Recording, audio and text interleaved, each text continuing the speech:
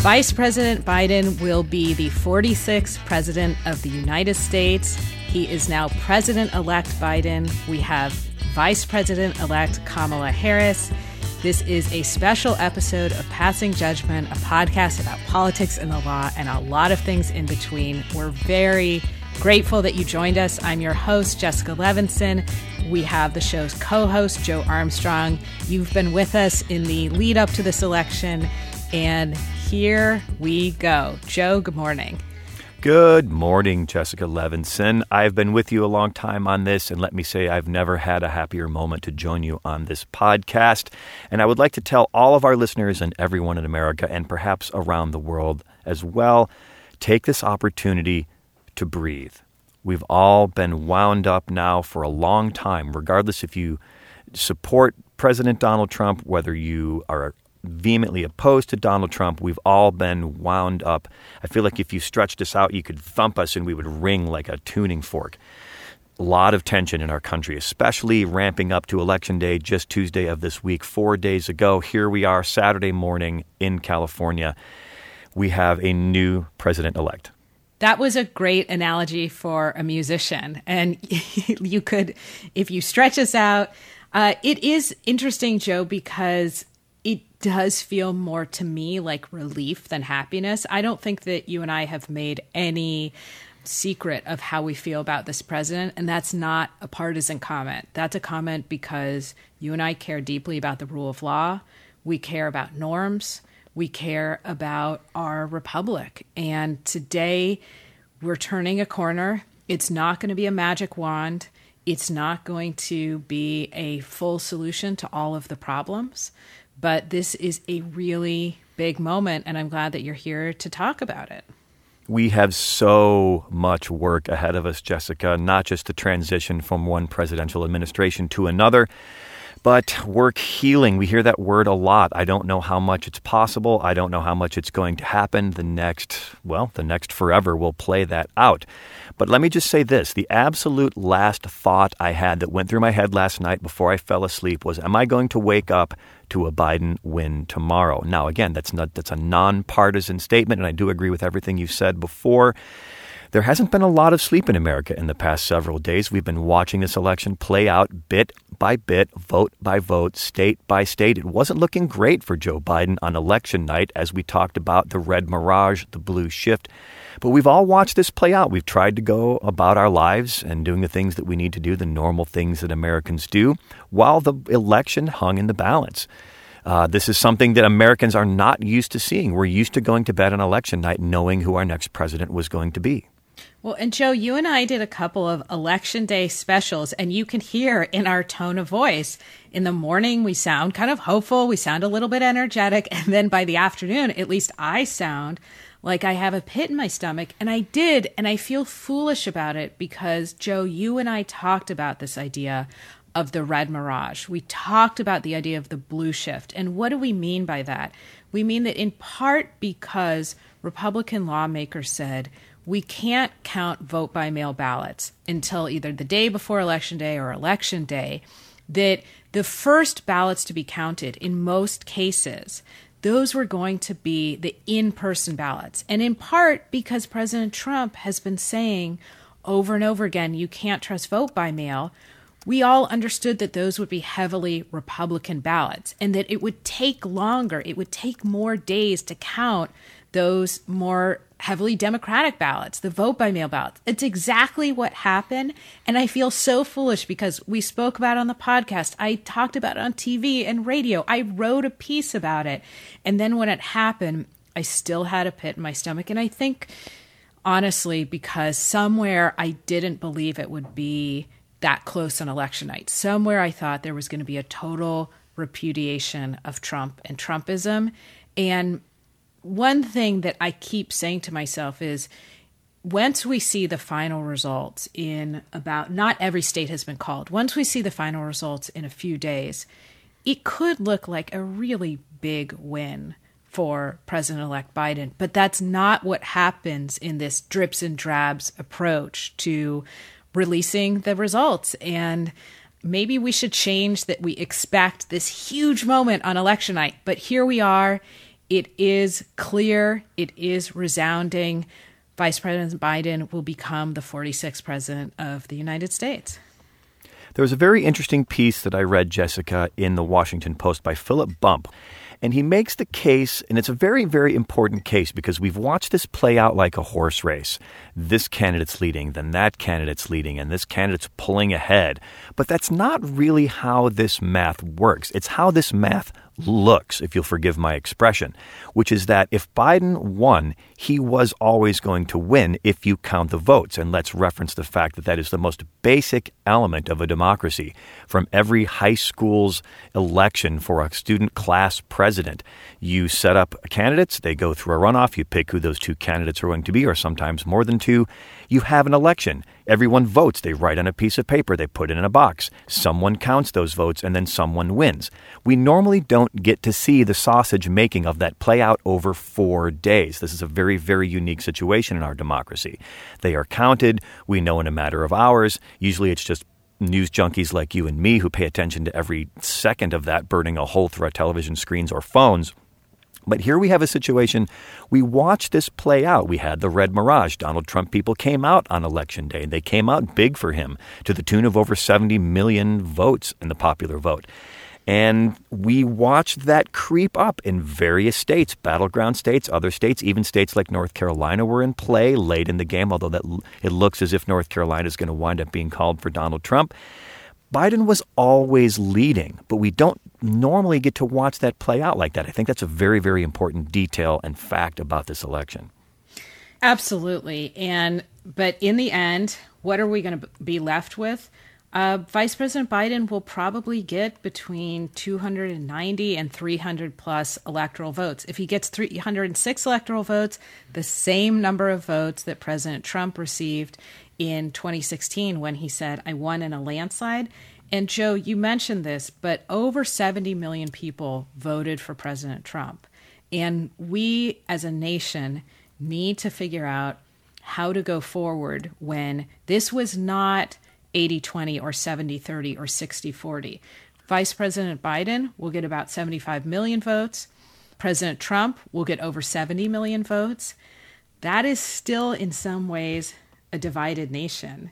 And I do want to talk, because I teach law and I can't help myself, I want to talk about some of the legal issues that are going to come up in the short term and then some of the political issues. And legally speaking, everybody, here's what we really need to look at. Now, this morning is historic and it feels huge, but it is largely without legal consequence. If a network says we're calling this state, that is not the same as a state certifying the results. So let's talk about what's going to happen. December 8th is the so-called safe harbor deadline. That's the deadline by which states have to resolve any disputes that they have in the Electoral College, meaning any disputes they have with respect to which slate of electors they are going to send to the Electoral College. December 14th, that's when we actually elect the president and the vice president because the Electoral College votes. January 6th, Congress certifies the result of the Electoral College. 14 days later, noon Eastern time on January 20th, Joe Biden is inaugurated as the 46th president of the United States. And Joe Armstrong, I said that live on TV this morning, and I really did almost choke up for a moment. But that is the legal timeline that we're talking about. So one thing I keep getting asked about is, well, what if the litigation drags out? And Joe, I'd like to say two things about that. One, at this point, Trump's legal team has a loss-win ratio of 0-8. So they're filing a lot of legal claims that are baseless.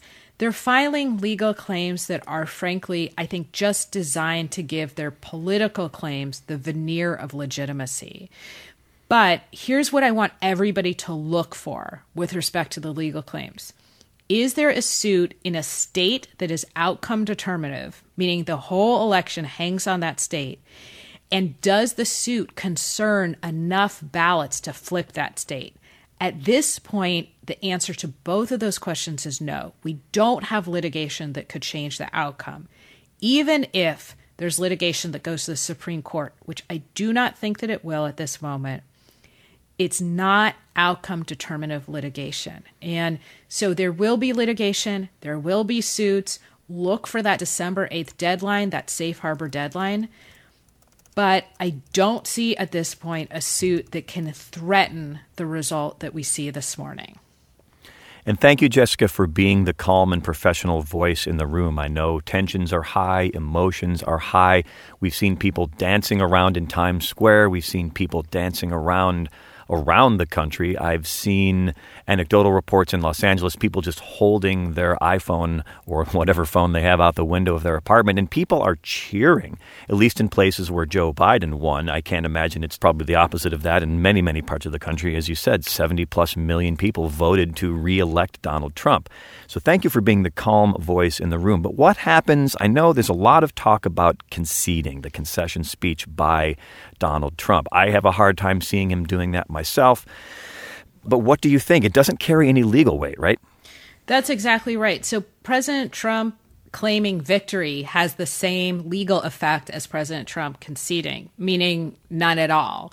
I think I used this example on the podcast. I said, what if I declare that I am Queen Millie Millie of Rainbows and Sunshine? Same legal effect as President Trump saying, I won re-election. And again, same legal consequence as him conceding. The Constitution does not require that either candidate concede. That is our norm. That's what we're accustomed to. And let's remember what we're accustomed to in our country.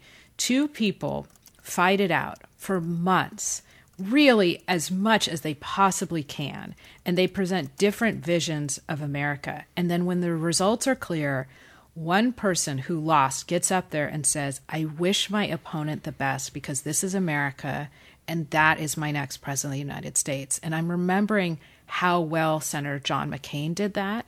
I'm remembering President Herbert Walker Bush. And I don't think that we're going to see that this time, and we don't need to. Now, in terms of the politics, Joe, you and I have talked about this offline, that it feels like we are in a precarious place because the results are clear. The lawsuits, in my mind, cannot threaten the results.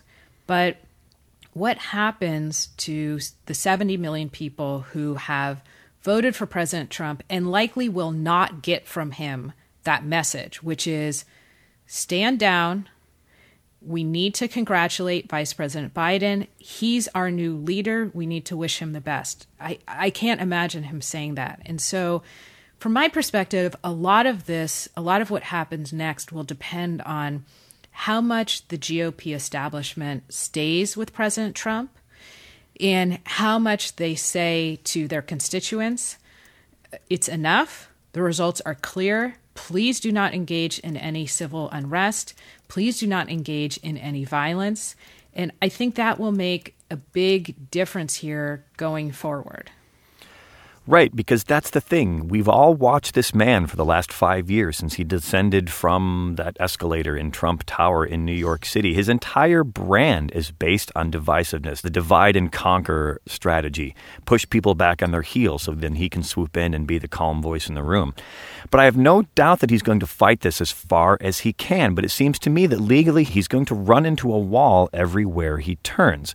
So that's one thing. Let's set that aside. But what do you think happens to the Republican Party going forward? It seems to me that he has co-opted the entire intellect and soul of the Republican Party for the past 4 to 5 years. It is now, the Republican Party is the party of Trump. Where do they go from here? This will be one of the most fascinating things to watch, which is, will the Republican Party essentially splinter? And there will be the Republican establishment, let's say the party of Senator Mitt Romney, to use just one example. And then there will be the Trump Republican Party, where there's a group who will stay with President Trump no matter what. And they may not want to work with the Republican establishment. We had an episode with Sarah Longwell, who founded Republicans for the Rule of Law, a group against President Trump. And she talked about that institutional weakness in the Republican Party. So I don't know what happens. And again, I suspect that a lot of it will come down to what President Trump is going to say in the next days and weeks, and what the Republican establishment says. I think that they will, at this point, abandon him. The Republicans have changed the face of the federal judiciary. Republicans have passed sweeping tax reform, and I don't think that the establishment will stay with him. One question, that was a long-term question, Joe, one of the short-term questions that we'll do a separate episode, but we just want to flag for the listeners, is what happens in the short term? What happens in this lame duck session? And President Trump is still in power. Again, there's no legal consequence to news organizations calling the election. He's still the commander. And one of the things we're going to be looking for, of course, is pardons. Legally speaking, one of the most interesting questions will be whether or not President Trump tries to self-pardon. We've never seen that happen. We've never seen a president of the United States try and pardon himself.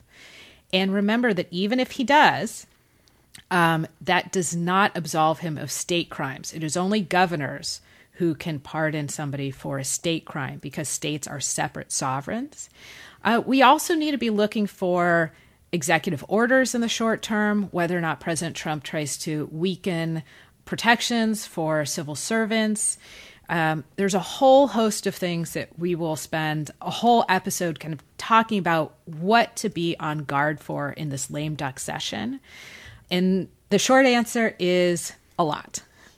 That's exactly what I was thinking, Jessica. We have a situation where Mitch McConnell, Senate Majority Leader, got dozens, if not hundreds, of appointments to the lower courts, as well as 3 appointments on the Supreme Court bench. That's a 6-3 majority. So he got his wins.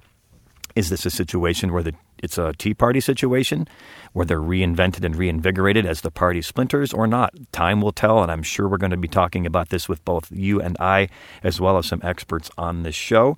But the one thing I want to bring up, I don't want to gloss over this. We watched this whole thing play out over the course of this week, and I kept thinking to myself, we're entering a very dangerous period, because the longer this goes on, the more of an opportunity it is for Donald Trump to dog whistle to people who are well-armed, highly agitated, and we don't know what they're going to do. We've seen threats to the governor of Michigan, Gretchen Whitmer, and those people were caught, thankfully. But regardless, this is the hallmark of our democracy, that peaceful transfer of power. I know that's a phrase we hear a lot, but focus on that word peaceful for just a second.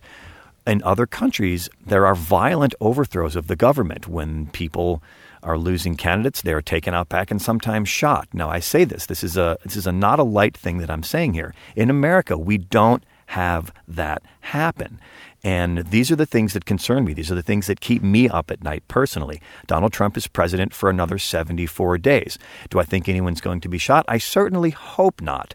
But what do you think in terms of civil unrest and violence? I've never in my life been concerned about supporters of the losing candidate engaging in violence. As people are dancing around in Times Square, as people are cheering, and as supporters of Biden and Harris are showing their excitement, do you think that this is something that's a situation that's going to happen in our country?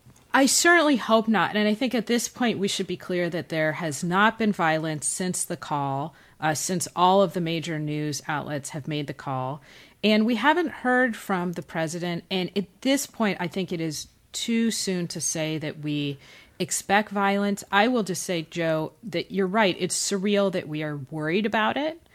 But we certainly hope that this does not happen, that President Trump, again, sort of grumbles, says that there are problems with the election, maybe even doesn't concede, but does not call for violence. And that's completely different. And again, a lot of this will depend on whether or not GOP representatives from Senate to Congress, all the way to state and local levels, say to their constituents, please do not engage in any violent behavior. I think that will make a big difference as well. And let's talk about something else that's going to make a big difference, which is this is a historic moment because we have the first female vice president-elect and first person of color who's a vice president-elect. And this is truly historic for those 2 reasons. Senator Kamala Harris has been a historic first a number of times, but never at this level. And Joe, if you'll permit me, one thing that we keep hearing is that this is a really huge moment for women, for girls, for people of color. And this is something I want to emphasize. It should be a huge moment for everyone. Everyone should celebrate when our representatives look more like us, when they truly represent us based on experience, because we know it leads to better outcomes if we have people who have navigated the world in different ways. You navigate the world in a different way if you're a woman or a woman of color. And that doesn't mean it's a better way. It means that we all benefit from a diversity of viewpoints and a diversity of experiences. And something in me, I just feel strange when people say girls should be celebrating, people of color should be celebrating. It should be all of us. I agree, but I don't want this moment to get past us. I agree wholeheartedly. But let's remember, this is the first woman to be on a winning ticket. Going back, think about all those old white guys going back to the founding of our nation. Vice presidents as well. There was one vice presidential female candidate. Was that Geraldine Ferraro, if I remember correctly? Or was there more than one? Two. Sarah Palin. Two. Oh, Sarah. Oh, dear Lord Almighty. Freudian memory lapse. Jessica, you have ruined my day. But I do want to say, look, this is a white guy's perspective, but if you're a young girl, if you're a young woman, if you're anything other than an old white guy, having Kamala Harris on the ticket, the first woman to be on a winning ticket for the president, is a watershed moment for our country. Sometimes it takes those moments to get people thinking in a different way, in a way that you just expressed moments ago. We shouldn't be thinking about this as just a victory for women, because it is a victory for everyone. Our government is becoming more representative of our populace, but it doesn't take away from the fact that it is a watershed moment, and that's a big, big deal. And for those of us from California, that's a big deal for us too. We had Nixon from California, we had Reagan from California. We're going to have someone very, very close to the White House from California. So if you're looking at the screen as a young woman and saying, that person looks like me, congratulations to you, because ladies, you can all do this, and I hope that you do. It's true. It is extremely important, and I've looked at a lot of textbooks and books for young kids, and the idea that you read a book to a child and every president looks the same. This is not to take away anything from the presidents who have served us and served us in ways that make us very proud. It's just to say that we should not all look the same way, because America does not all look that way.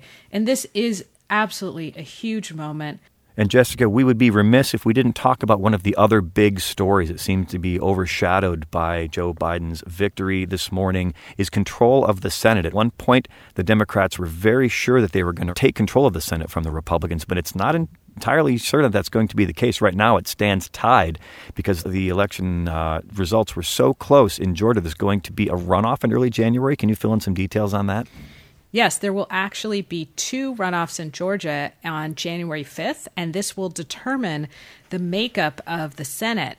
I have maybe a bit of a contrarian view here, where I certainly think that Vice President Biden would love to have a united government, that Democrats control the Oval Office, the Senate, and the House.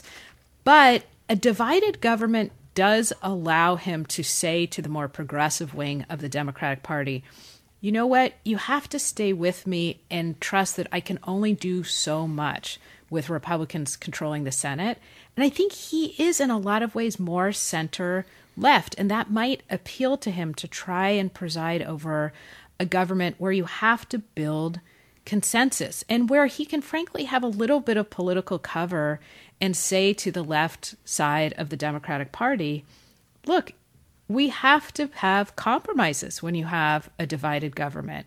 And so it allows him to work as hard as he can, but not go maybe further left than he really wanted to. Think about single payer, think about the Green New Deal. He can explain to people, look, that's off the table in the short term. So while I don't think it's what he hoped for, it could provide him with a little bit of political cover while he undertakes the very difficult work of trying to stitch this country back together.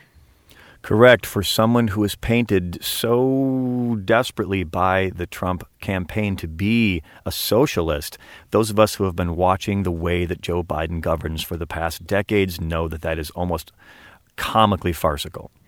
Joe, there's a lot of issues for us to cover going forward. I think at this point, what we want to say to the listeners is thank you for being with us for the full pre-election journey. We're now entering this time between calling the election and the inauguration. We have a lot to talk about. We're going to have a lot of fantastic guests to walk us through exactly what's going to happen, what we should expect, what we should look to going forward. And I've so loved doing these special episodes with you, Joe. I can't imagine talking to anybody else about them. And thank you for doing this. Oh, Jessica, it has been my pleasure and my honor, and I can't wait to participate in the ongoing discussion about these things. I am a news junkie. I'm a avowed and unapologetic political junkie, and it's a very, very special thing that I get to discuss these things with you and hopefully educate some people along the way, make these topics more accessible. When you and I set out to do this podcast, that was a big thing that I stressed. I want to make these topics accessible to everyone because we have a representative government in which you can participate, in which you can, if you are so motivated, you can be part of that government. You can run for office. This is a very unique thing. You know, America was a new experiment when it started out those years ago, 200 some years ago. So people, please do participate, stay engaged, stay informed, participate in your government, and keep listening to Passing Judgment. With that, we will talk to you soon.